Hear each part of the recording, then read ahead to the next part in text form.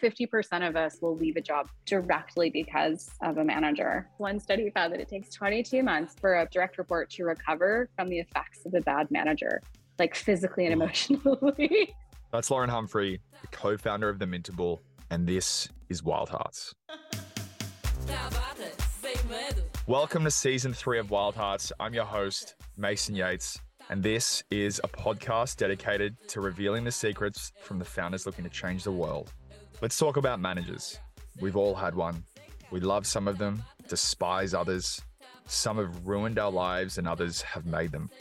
At a people manager's best, they inspire people to perform the best work of their lives. The question is, where do managers get the training they need to live up to these expectations? Today, I'm interviewing the co-founder of The Mintable, Lauren Humphrey. The Mintable is a community-based learning and growth platform for ambitious managers.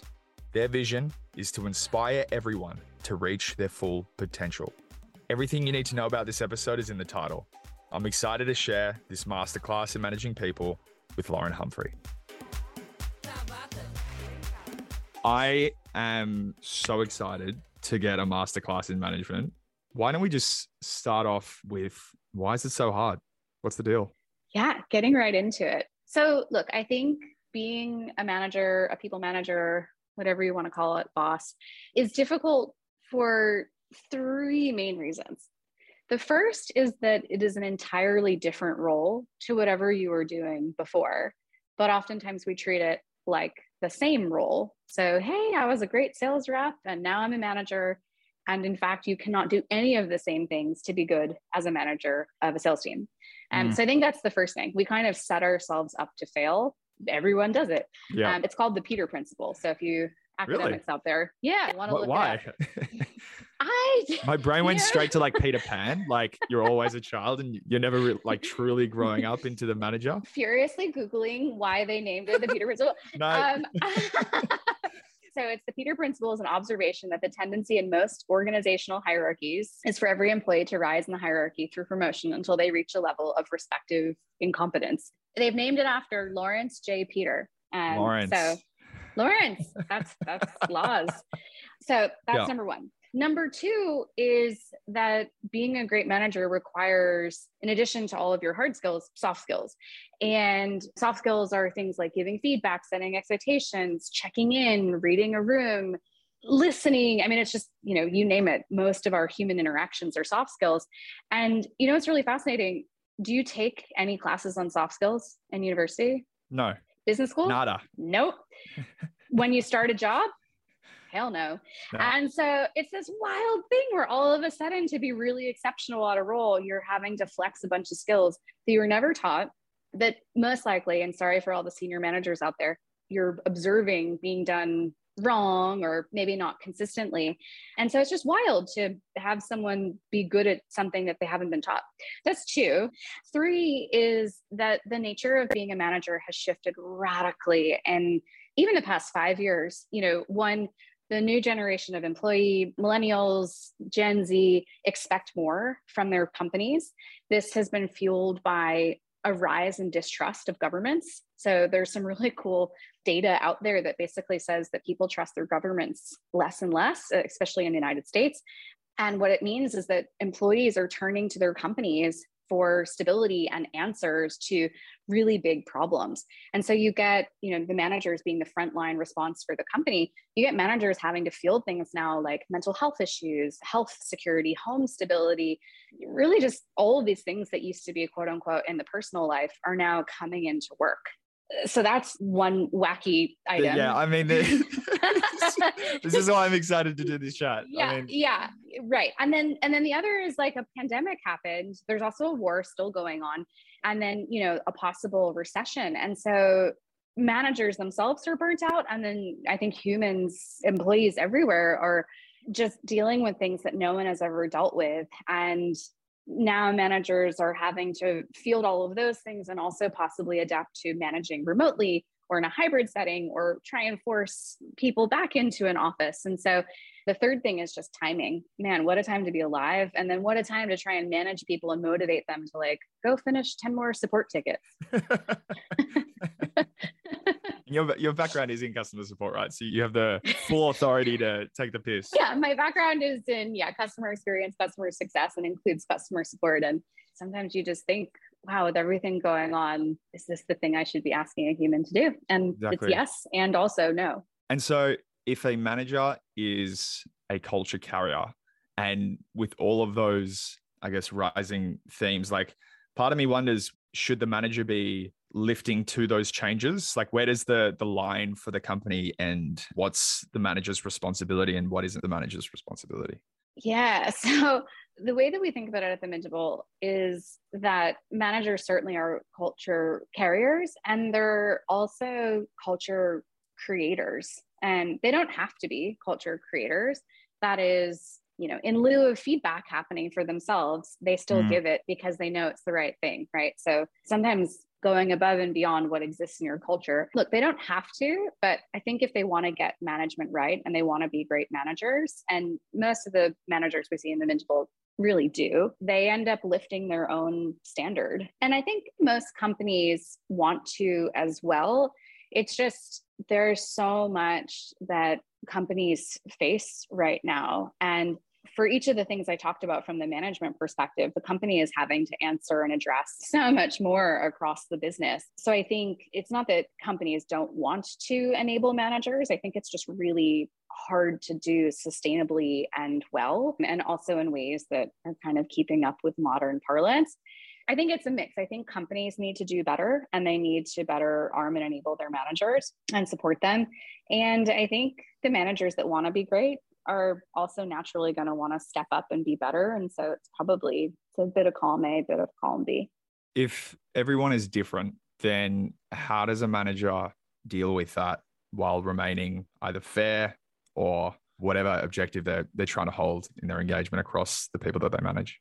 Yeah. So, everyone is different. That is true. And there are sort of root causes of people interactions that apply pretty generally. And so I think the answer is, at least what we teach is identify sort of the most common root causes of issues or root causes of things that could be great and really learn the skills. So for example, rather than spend a bunch of time learning how to have hard conversations, spend a bunch of time learning how to set expectations.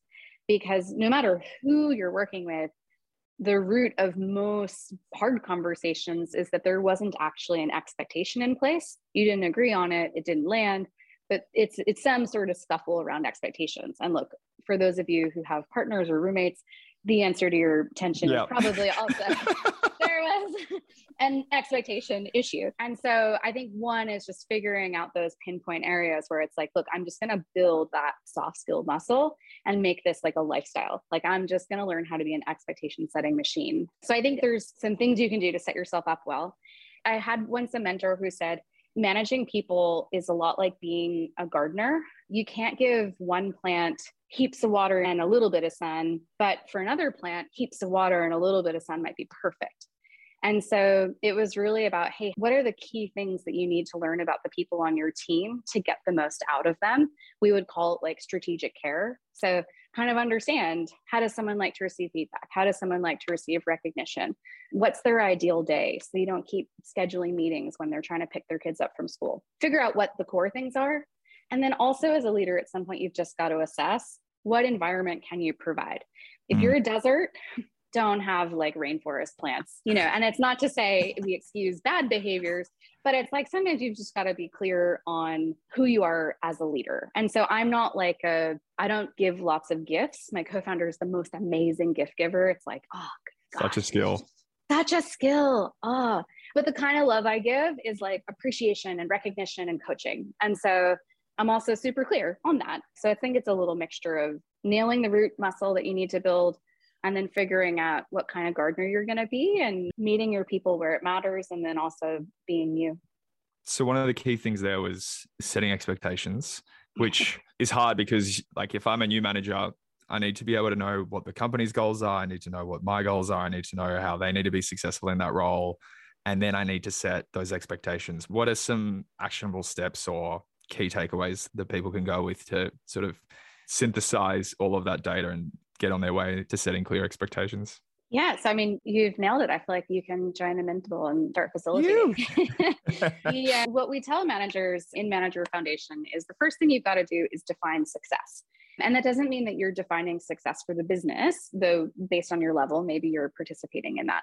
But you have to, at any given point, know what success looks like for each of the people on your team. If you don't, they will certainly not. And they will also make up random shit to do. So you best understand what success looks like. Especially if they're hungry, right? Oh, yeah. Then they're just running wild. I've honestly, back when I was working in office, have literally seen people meeting about things and gone in and been like, what is this meeting? And it's like, oh gosh, okay. Yeah, we need to define success over here. And look, the nice thing is there's so many different ways where you can define success. Like, yes, you can take your, business goals, quarterly OKRs, if you have them. You might need to translate it specifically for your team. But step one is you just have to define success. Step two is you need to scan your world for clarity. So even if there's a success definition, oftentimes it is not as clear as you think it is with the folks on your team. I love thinking about the employee experience and setting clear expectations at every step in the way. So one of the first places I look to, if I join a team, if I'm starting a team, is job descriptions. You are literally telling the world what you think success looks like in a role, and then hiring people based on that. Well, that is a freaking great way to get the right people and start setting the right expectations. And then next, you can kind of follow the employee through onboarding. Hey, what does success look like at 30, 60, 90 days? If they're junior, every day. And then finally, like I said, a lot of these skills are more like a lifestyle. You don't just set an expectation once and then people will be off to the races. We like to think of it as use every opportunity you can to reinforce expectations. I love a good weekly Slack stand-up. We have one at the Mintable where people are saying what they're doing. And it's a great way to know if we're all on the same page. That's a great way, one-on-ones, writing them down in one-on-ones. Your company might have like a goal or expectation system. Great, use that. At any given point in every meeting is always an opportunity to say, here's what success looks like, and here's the expectation. So yeah, I would just kind of rinse and repeat that cycle. And if someone ever tells you, hey, you have told me what success looks like too much, I can't take it, great, stop. But you will never, ever hear that. Yeah. That would never come out of my mouth. Can you imagine? It's like, you shut up. Stop telling me how to win. Yeah, that's too much, And we sometimes do get folks who say, well, what are my senior people? I don't want to micromanage them. And it's like, awesome, great. Why don't you ask them? Like, break down the third wall. You're not like in some drama where you're play acting to them. It's like, hey, is this the right level of expectation setting? Do you need me to clarify anything? Hey, do you want part of this to be autonomy and setting the goal and telling me what success looks like? It's like, cool, just ask them. Love and that. Then even then they'll tell you, yeah, actually, can we spend a little more time defining this? Yeah, so that's what I recommend. There's a few routes to go down, but one of them will be, there are a lot of people who are spending a lot of their time as individual contributors, and then they're asked to step into management. And it's really hard to allocate the time and investment that needs to be set up to really unlock whoever you're managing. Do you have any tips on how someone should balance those conflicting priorities? Yeah, those are super tough positions to be in. We call it player coach. You're still doing the stuff and then coaching on the stuff. I think part of it is just saying, I am going to make time to get good at management. And that may mean that some of the IC individual contributor player work has to drop. You don't just do it without telling anyone. You go to your manager and say, hey, are we on the same page that in order for me to be successful, the most important outcome is that I am amplifying the team. And then the second is that I'm doing strong IC work. And if they say no, then that's a good conversation to have, right? Because then it's like, okay, well, let's talk about how I can do this. They will most likely say, well, probably a little bit of like, well, do it all. And yes, I agree that it's fair to trade off, maybe you do 20% less of X. And so you get alignment first with your own manager about the trade-offs and can come back to them and say, hey, look, it's still not working. I need to get down to 50% of these activities that are individual contributor. Great. So now you've given yourself some actual sort of buffer, permission, license to spend the time there. then what I'd recommend is being super mindful, like get the training. And I know, of course, coming from me, that's rich, but truly get the training, because soft skills are just not a normal thing for adults to do. Like, I have feedback for you. Who wants to give feedback? Like, it's terrible. Like, I don't want to tell another adult human being why not what I think about their work. Why is it so hard? Speaking at like a general level, like why is it not a naturally occurring event? Look, and actually I do love giving feedback, but it goes back to our BFF expectations. Basically, feedback without clear expectations in place just feels like a judgment. So if I'm like, I don't like that shirt, that just sounds like a judgment.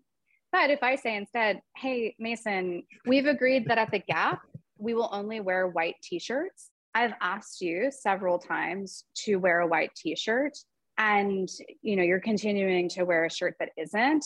It's just not an appropriate shirt. That totally changes the feedback, right? Yeah. It goes from, just a random comment to, oh, right, gosh, okay, yes, that's part of the expectation.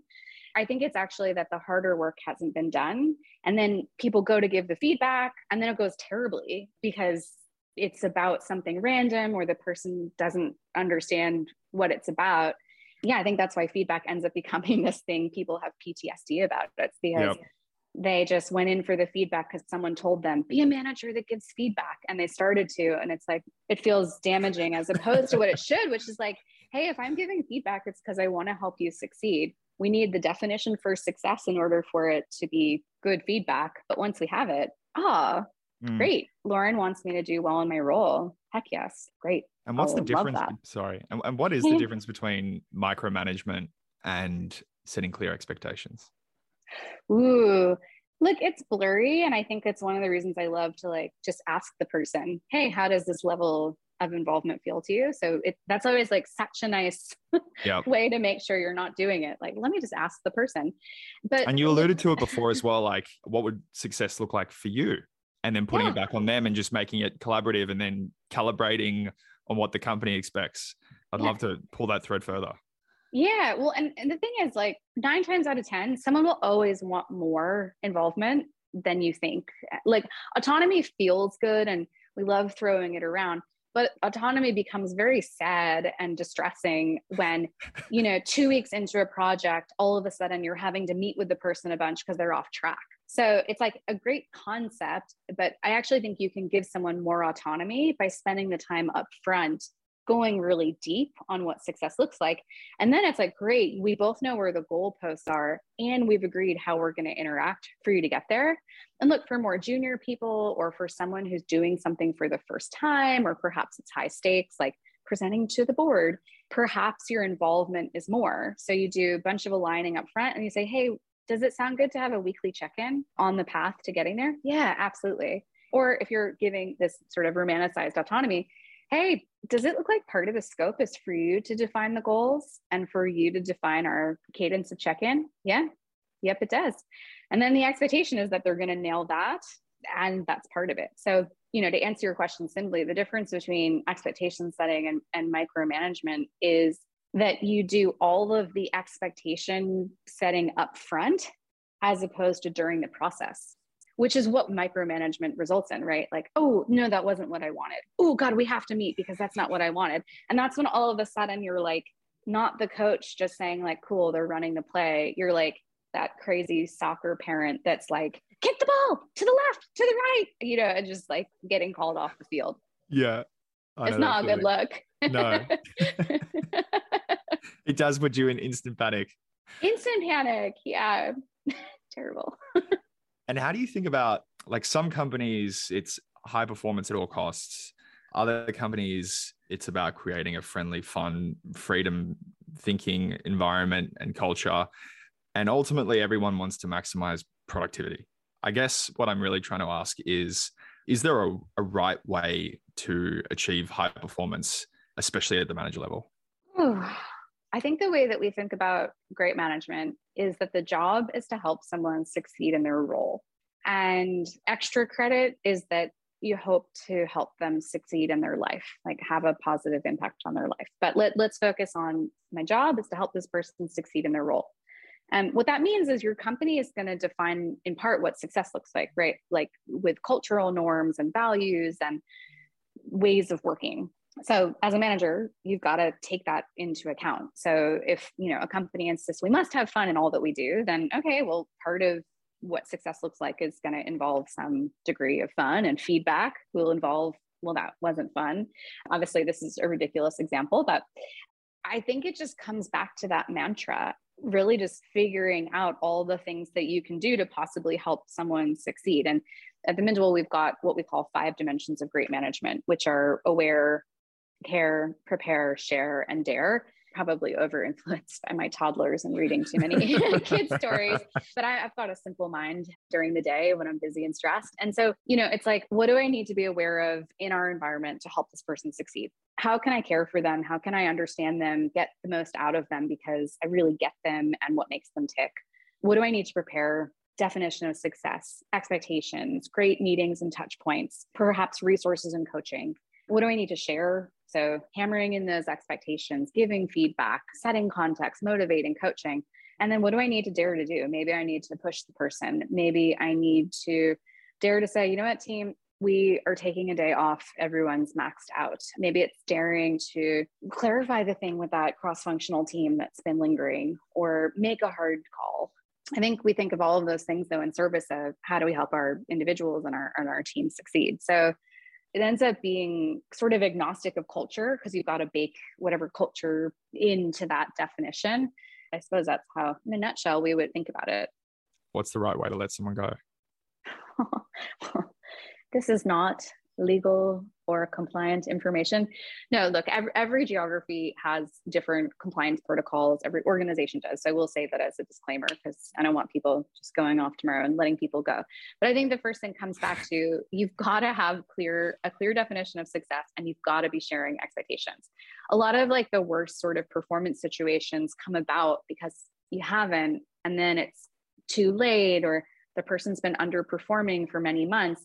And when you haven't set those expectations clearly and you don't know that they've landed, that's where you just get those horrible situations of, okay, this person hasn't been hitting goals for 3 months.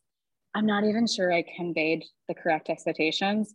And so now I have to tell someone that they're not meeting expectations that they didn't know about. And it happens all the time. And so I think the best thing you can do is prevent those moments. Because when someone's not performing and you've made it clear what the expectations are, that's when you get those sad but beautiful situations of a coach out. Like, yep, we agreed. It's still not happening. Well, it looks like I should probably go. Yeah, I think so. Look, and if you're in a bad place where you didn't set expectations, they didn't land, or it's contentious, that's where it's like, cool, you have your stakeholders, you and your manager are BFFs, your partners. HR is a BFF because you've loved up on them as a stakeholder. And you can say, look, here's where we are. Expectations haven't landed, or honestly, I never really set them, or they just refuse to accept the expectations.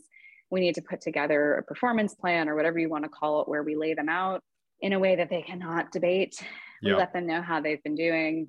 And then we give them tiny baby periods of time to prove themselves on these things, and a really tight feedback loop where eventually, even then, if you do it correctly, sometimes people still will then say, oh yeah, okay, yep, this isn't for me. Yep. And then every once in a while you end up with okay, so this isn't for you, and we're going to call it. So, but see how it goes back to those beautiful basics. Yep. And it's a realization for both parties. It's like, this isn't the right match. That's the magical way to have someone exit. And it just comes back to the success, expectation, feedback. What's a tight feedback loop? As in, like, how long would it be? Yeah, sure. It depends. I mean, if you have someone who's very junior and the feedback is like, maybe customer facing, then it's totally fine to say, like, every day we're going to check in on your tickets. And, I need to make sure that what you're saying to customers is appropriate and correct, as an example, or, lines of code are fine, or, like whatever, if it's sort of urgent, then daily is totally appropriate, as long as you lay that out and you're not like, doesn't feel like harassment. It's like, hey, every day we're going to check in. It could be weekly if the work requires a week, or there might be ebbs and flows in the days, but like, hey, you didn't make 200 calls this week.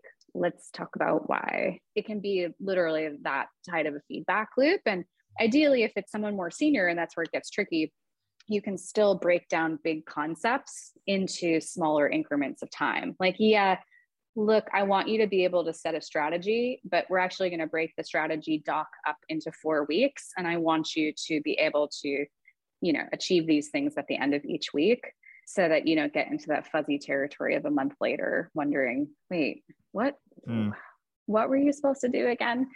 What do managers do, or can they do, to see through people who are really good at managing upwards and separate the fakers from the doers, especially those who don't have that skill set and they don't manage upwards and have that relationship necessarily? Yeah, this is such a tricky one, because we do talk about the line between being political and just doing the right things that you need to do to be effective in your work. And I think playing the game of like politics or being good at managing up, people eventually see through that stuff. So I think what we'd recommend is, we like to say, look, treat your manager, your own manager, i.e. managing up, as a stakeholder, like any other stakeholder. And I think sometimes new managers forget that. Like, it's almost like, oh, it's my manager, therefore like they're here to kind of serve me, and I'm just going to show up to one-on-ones and like, baby bird, like, it's like, no, you're an adult working with this other adult. And yes, maybe they've got some position of power relative to yourself, but you're just two adults who spend a lot of time together. You have goals in common that you plan to achieve together. So when you put it like that, you're like, oh, reframe. And 2, what do we need in our relationship to be successful together? Because again, we're going to spend a lot of time together and we are going to own goals together. And so when you reframe it like that, it's like, oh yeah, I better come to our one-on-ones as partners in this thing that we're doing together. I should actually engage you in, how do you like to work? How do you like to receive information? If I've got an emergency, should I call you, or do you just prefer me to wait? Right. So it's like, when you start thinking about your own boss as a stakeholder and engaging them in that way, it's not about politicking. It's just like, how the heck was I not doing that before? Like, how did I ever think this was going to be a successful dynamic? And like, I think the fakers out there kind of get by because they use things like flattery and over communication.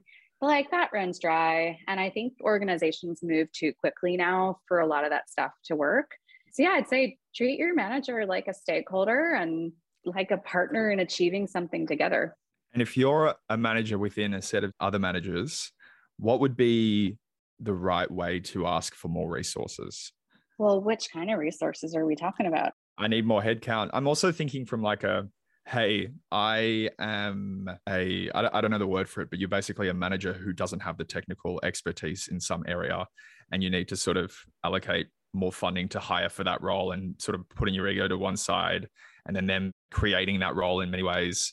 Or like, if your job is to try and show that there are huge bottlenecks in your team and you can't achieve certain output, you're also like trying to find that money somewhere, and there's X amount of budget. So like, there is that political tension too. Yeah, definitely. So, well, this is where, I mentioned the concept of stakeholder. So we encourage all managers to create what we call a stakeholder map. So that's who's important to the success of yourself and your team. And it's not meant to be comprehensive, like every person that you pass in the hallway. It's like the big people who are responsible. And it can be groups of folks too. Like maybe you're part of the growth team, so it's like the sales team. Okay, fine. But you write those down and then you answer, okay, what goals do we share? Does that person know that?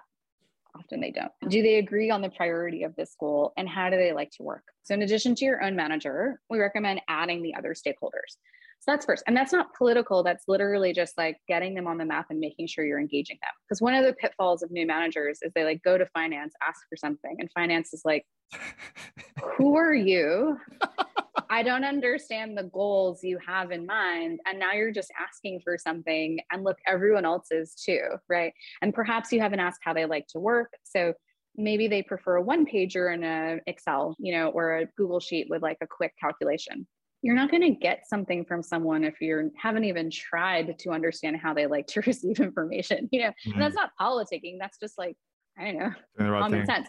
But it can feel like politicking because we look at our people before us and it can look like that. And so great. Okay, you've got your stakeholders. Now you know how to work with them. And then the next thing is, well, when it comes to resources, get smart. That's why aware is the first dimension of great management. It's like, how do you ask for resources in your business? If it's not clear, then work with your manager and your stakeholders. Say, hey, look, we don't actually have a way of requesting this. What can I show you to make the case for this resource?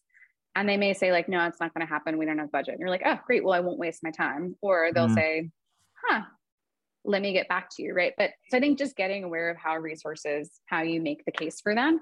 And then because you've done your homework and you have your stakeholder relationship and that's been built out, you've engaged your own manager. By the time you go to ask for something, everyone's got a pretty good working idea. You've done it in the right way. And then look, if there's just not budget or if it's not a priority, then it's not like political. It's just like, yep. I've got to say the theme keeps coming up, but it's like, you have to begin with the end in mind. I don't know if you've read Stephen Covey's 7 Habits of Highly Effective People. Back solve from where you want to go and then tell all the necessary people about it. You just save so much headaches. I've put myself on like a book hiatus because I write the Mintable stuff. And so I don't want any IP issues. It kind of goes back to what we were saying earlier. Like, yes, everyone's different, of course. And that's what makes humans beautiful and all the things. But at the end of the day, it's like, I think soft skills got marginalized at some point. Like at some point need to find where in history did they get that name? And, but I think, the hard skills, you always hear about first principles, problem solving, critical thinking. And I think with people dynamics, you can do the same thing. It's like, I need to get something from someone. Well, ask them how to give them that information, understand the process, so I think, I don't know why it happened, but I think all of these soft skills can be systematized in much the same way you would solve like a finance problem or something like it. That's super interesting. So there are so many different Myers-Briggs personality types, and I'm sure half of them don't have the soft skills that you're referring to. Some people have a better propensity of building those skills. What are some of the things that the Mintable offers, but even just more generally, how do people build those soft skills and why do you think about it in a product sense? Yeah, so it's interesting. I mean, I think Myers-Briggs, Enneagram, Gallup Strength Finder, I think all of those are amazing because they give people a common vernacular for describing common characteristics in humans so that it's like more comfortable to say to my co-founder, hey, Mel, because you're introverted and need time to process, I'll share stuff in a document before we meet so you have time to process, right? And that's the thing. I'm an external processor. So sometimes I'm like, am I doing the thing where you want me to shut up? And she's like, so like, luckily for Myers-Briggs, we can normalize what would otherwise be deeply dysfunctional. So I think they're really helpful. But what I would say is, I think there's this misconception that great managers are nice. That's a lie. And I think there's also a misconception that shy people or quiet people can't be great managers. The only kind of people who probably aren't going to be great managers is the people who just don't care about others. Look, that's not a judgment, but like if you don't care about people, like they're just not interesting to you, then yeah, that's going to be, you're going to be in a hellscape, right? So otherwise, if you care about others in some way, then I think the great thing is that soft skills can be learned by anyone. You may have certain characteristics or tendencies that make certain parts of management harder. So for example, introversion. Mel is super introverted, but you know what introverts do well? They prepare. So sometimes I'm flapping my mouth and boring the hell out of my team. Whereas Mel is like a freaking laser. And it's like, oof, she's just like a legend. She's just always right on point with stuff, right? And so it's a different style, but we're conveying the same information. And that's because we've both learned the soft skill of maybe motivating or setting expectations. So suffice it to say, call me excited. As long as you care about people as a base requirement, you can learn how to be a great manager. And that's why we built the Mintable. We started to see when we did user research, these crazy patterns in humans and managers and organizations across departments, literally all over the world and industries. And that was one of the aha moments of like, oh my gosh, I think all the problems are kind of the same. And we can be wise and receptive and responsive to cultural differences, because that's a fascinating component, and different parts, like in different aspects of diversity. And I think we can help people with these just root core skills. Yeah. So that's certainly what has inspired us to do this and be global from day one, and also start thinking about how to productize the concept of management. I want to touch into that, but I have to follow up. What is the vision for the company? Share that and how the product is currently working. Yeah, definitely. So our vision is for essentially everyone to reach their full potential. We want to inspire everyone to reach their full potential. And our way of doing that is by developing and supporting great people managers and creating a community where they belong. So that's what we're after. And Mel and I, we're not technical. We're like, neither of us is an engineer. And so we knew we had a problem to solve, that managers are ill-equipped for their role. And so we got started by doing something we could do. We started with cohort-based learning on soft skills. And the idea was, look, maybe that's the thing we scale and kind of techify, but we didn't think so. We thought there was room beyond training to help managers. But we got started and we got great feedback that yes, training is important and also insufficient. So from there, we went on a journey to figure out, okay, well, what the heck do managers need after the training? And part one is community. It's like a support place to go. When we did user research, most managers, when asked where they go for help, answered Google, books, my partner, sometimes my manager. I was like, oh my God, like this person is responsible for amplifying a whole function and they're Googling how to manage. Like that is tragic. So I thought, okay, tragic. Especially the, like, you can imagine the reports coming up on that. Yeah. Like no one has ever been like, yes, Google a like area of domain expertise and that's how you should do it well. Right. Like no one ever. And then poor partners. I feel like we've all been those. It's like, okay, so partner is the guiding light of management. Yeah, right, exactly. Like, oh man.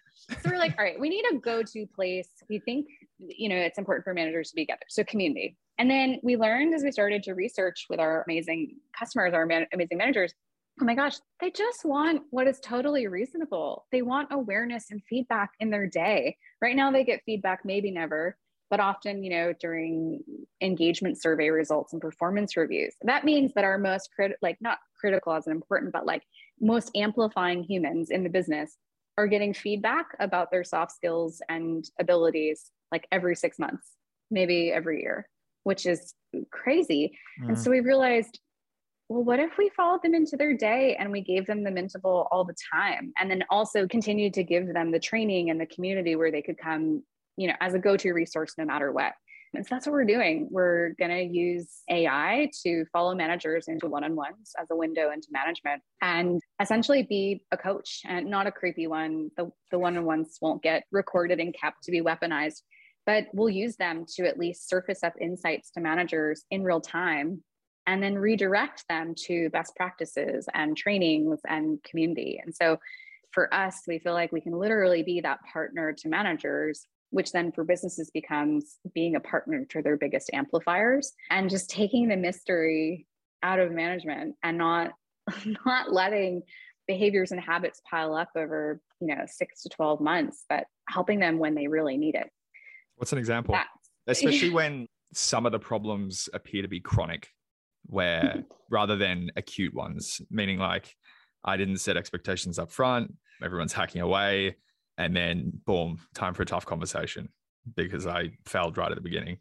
Look, I think some of the basics would be easy to overlook, but even just like giving managers insight about, are you having one-on-ones consistently with everyone on your team? That's not always a given. And so just insight into that. Things like, what is your communication in one-on-ones? Are you dominating conversations? Well, maybe, ask some questions. Like, you need to understand if like your expectations are landing. If you're just talking the whole time, it's not going to happen.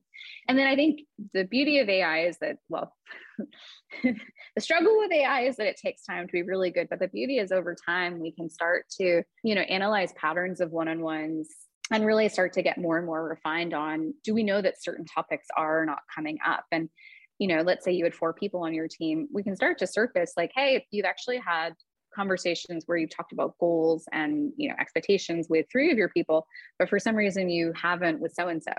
And that might not be bad. Maybe, to the manager, it's like, oh yeah, that's for a reason. But it also could equally be like, oh my gosh, we've been talking about their dog that died and I'm in overcare. And oh my gosh, we haven't actually had that conversation. And so it's kind of like, Oura Ring or Fitbit, like you don't necessarily need to be told you had a bad sleep last night, but it's more that patterning. We think managers will be able to see their blind spots, and it becomes really powerful over time because we'll be able to see ebbs and flows and benchmark against other managers. And so it's just sort of, that awareness we think managers will really benefit from. And they're smart. They'll be able to make calls on what they think is happening. And, it's just the stuff that can get lost when you're a busy manager and dealing with all the stuff we talked about right at the beginning of this beautiful time together. Yeah. Do you need a jet? No, I'm fine. Okay, good. Cause I still want to tackle a few more things. And so like, first of all, obsessed, because every day counts. And as the manager, you're carrying the culture, and those micro interactions count, and each one adds up, especially if you're blind to it. And like, I know. Need that tool. Yeah, I know. Like it's almost like this insurance mechanism, right? On like your behavior, you're giving permission for feedback to give feedback, but also just, it's almost like a self-awareness mechanism. Yeah. Honestly, like, I don't want to become that, like the guru with what the top knot and, but it is a little I'm like, we could jump for hours. Yeah, no, but like, it is a little like selling awareness, like giving awareness. But I feel like as we learn from our managers, like that was the missing piece. Like we can train them till we're blue in the face, but if they don't actually know where they need to flex, then it doesn't matter. That's exactly when you go and you lose it. Like one of the companies we love internally is Grammarly. It's like, you kind of know if you're a bad speller. Yep. But what really matters is like when they're there for you at the exact right moment to tell you. It's like, oh yeah, cool. Yeah, great. Imagine if Grammarly was like, we will give you a report every 6 months about all of the grammatical errors you've made in your writing. I would be out of a job. Without a doubt. That's literally what's happening right now to these poor managers. So we're very excited. And I think the other big thing that we think a lot about is really revolving around managers. There's so many tools in people tech and HR tech that are incredibly important. Like we love HR and people teams. It is like a gift to me that we get to be their partner and, work with them. But those tools are designed for the company. And of course, that's good. But there are so few tools out there that are designed for the manager and built around, hey, how do we help this human? And so I think we're really excited too about continuing to just be what we have from the start, which is like really that partner, for managers, by managers. Because we think that's just a gap, which just seems so wild. Like we always joke, like, I think we may have found like the world's best kept secret. Yep. But that is felt by everyone. Like 50% of us will leave a job directly because of a manager. Wow. That's a wild number. Yeah. One study found that it takes 22 months for a direct report to recover from the effects of a bad manager, like physically and emotionally. I got shivers. I mean, look, there's some bad people out there, but we don't think there's bad managers. It's just like they're untrained, they're unsupported managers. And great managers are not born. And so it feels like just this crazy cycle the whole world is in and continues to be in. So, you can imagine why Mel and I, two tired moms living across the globe from each other, thought, hell yes, we got to do this. Well, one thing stood out to me at the beginning there, which you mentioned that neither of you had a technical background, and that has been a positive constraint to the way that you've evolved, because you knew what the problem was, but not the solution. So why don't you lean into and share how that has benefited the trajectory of the company so far? Yeah, sure. So, well, I mean, asterisks, we're a startup, so you never know what's going to happen. But I think neither of us being able to engineer anything meant that we couldn't build a solution and search for a problem. And the only thing that we could build was, some no code stuff that, is sort of infinitely malleable and moldable relative to laying down code. And I think it enabled us to get feedback really quickly. So, we got into StartMate at the beginning of June 2021. Mel was still working, I wrote Manager Foundation, our first accelerator. And, in July, we started our first cohorts. And so, in like a month or so, we were getting feedback from the very people for whom we wanted to solve the problem. And within another month, we were getting paid by them. And also at the same time, accessing information about how else we could possibly help them. So it ended up being this thing where we were able to be surrounded literally by our customers, get their feedback quickly, and also start to figure out what else to build without having to write a single line of code. Now, look, I think we were lucky in that the status quo, like the bar so low, like Google, books, it was an industry where it was possible to do this. Even like going to Harvard, it's like Google Docs and books and Zoom maybe.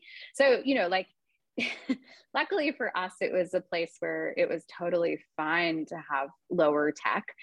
And yeah, I think we were just able to learn so much. And then I think we also had the benefit of hiring an engineer and a head of product that were really well suited to the problem we ultimately knew we wanted to solve. So we kind of had this, gift. Like our head of product, she spent 6 years at Atlassian, 4 years at Google, and has her PhD in natural language processing. Wow.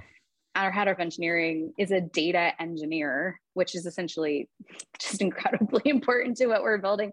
And so even that, and it was wacky, we had plenty of investors tell us you don't have a product. And I wonder who that would have been. Well, look at every investor on the internet and anyone who is in Blackbird. I joke sort of, but yes, it has worked so far. And I mean, look, we're so excited to release the product because that's the future. But I think the really cool thing for us too is that we've learned the tech-enabled services that we have will stay because it'll be a differentiator. So I think there's some good thinking behind it, and then also some luck and some industry specifics, but it's worked for us. And what have been some of the surprises or lessons that you've taken away from building this early community of managers, and what keeps them around, or what is the heartbeat of these accelerators, I guess? Yeah. So for the people who are experts in community, they will all laugh and be like, oh, boring, Lauren. This is, of course, but we learned like you can't reverse engage people. So in the beginning, we were just so thrilled with ourselves that the accelerator was out the door, and they were just so tragically bad. So if you're listening and you were part of them, thank you for sticking with us. But then we'd be like, now engage with our community. And it was like, they're already gone. We haven't set the expectation, learning from our own damn selves. And so it's like, ooh, I know, let me define what success in our community looks like. Let me set the expectation before they leave the accelerator, how they should engage. It's funny how your own advice can come and bite you back. So I think that was one big lesson, and we're still learning. Managers are extremely busy. And so I think the more we can, in these accelerators that are essentially kind of like souped up onboardings, the more we can kind of program them to refer to community, use community, rely on community, the better engaged they'll be, and it will just feel like a habit. So I think that's one of the big lessons. The other is, I think we were trying to be almost too academic. I think they do like coming to us for things like, hey, what are best practices and like skip levels? That's something that came up today, or 360-degree reviews.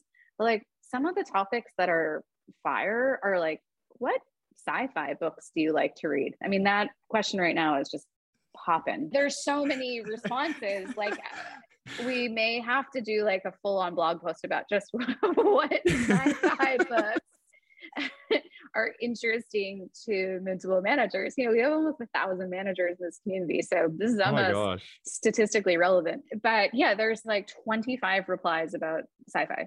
So I think another thing is like realizing what we know, but we just have overlooked, which is that the job is so hard. Like maybe also the Mintable is an outlet, not always a place to be professionally excellent. So I think those are two. And the beauty is we are going to keep learning. What I love about that is like, I mean, at Blackbird, one of the founding ideas was founders helping founders. And when founders get together and they help each other, especially when they're like 6 months or a year ahead, like magic happens, because you just have this like super available person who wish they had you 6 months ago. And now you can do the same. And that's this sort of reinforcing cycle. And for you, it sounds like managers feel comfortable enough to cross the professional barriers and actually just get personal because you're sharing super similar experiences. Is that what you found? Yeah, I think so. I mean, part of the reason the job is tough is that it's kind of an isolating and lonely job. You can be friendly and fun, and maybe your persona is like the people's manager. But at the end of the day, like your team doesn't actually want to go to drinks with you.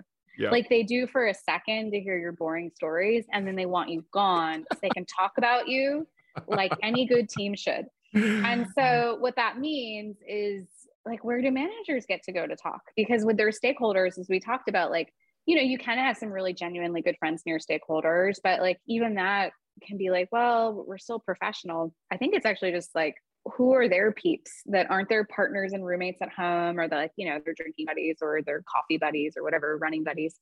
Yeah. So I think it actually is maybe a little bit of like, well, hey, I need like just my fun team where I can be myself. I kind of have to be a little bit more the buttoned up self. So I think, but the beauty of everything we do is it's all just like one big experiment, and we let our customers tell us what they want, and we do our best to do it for them.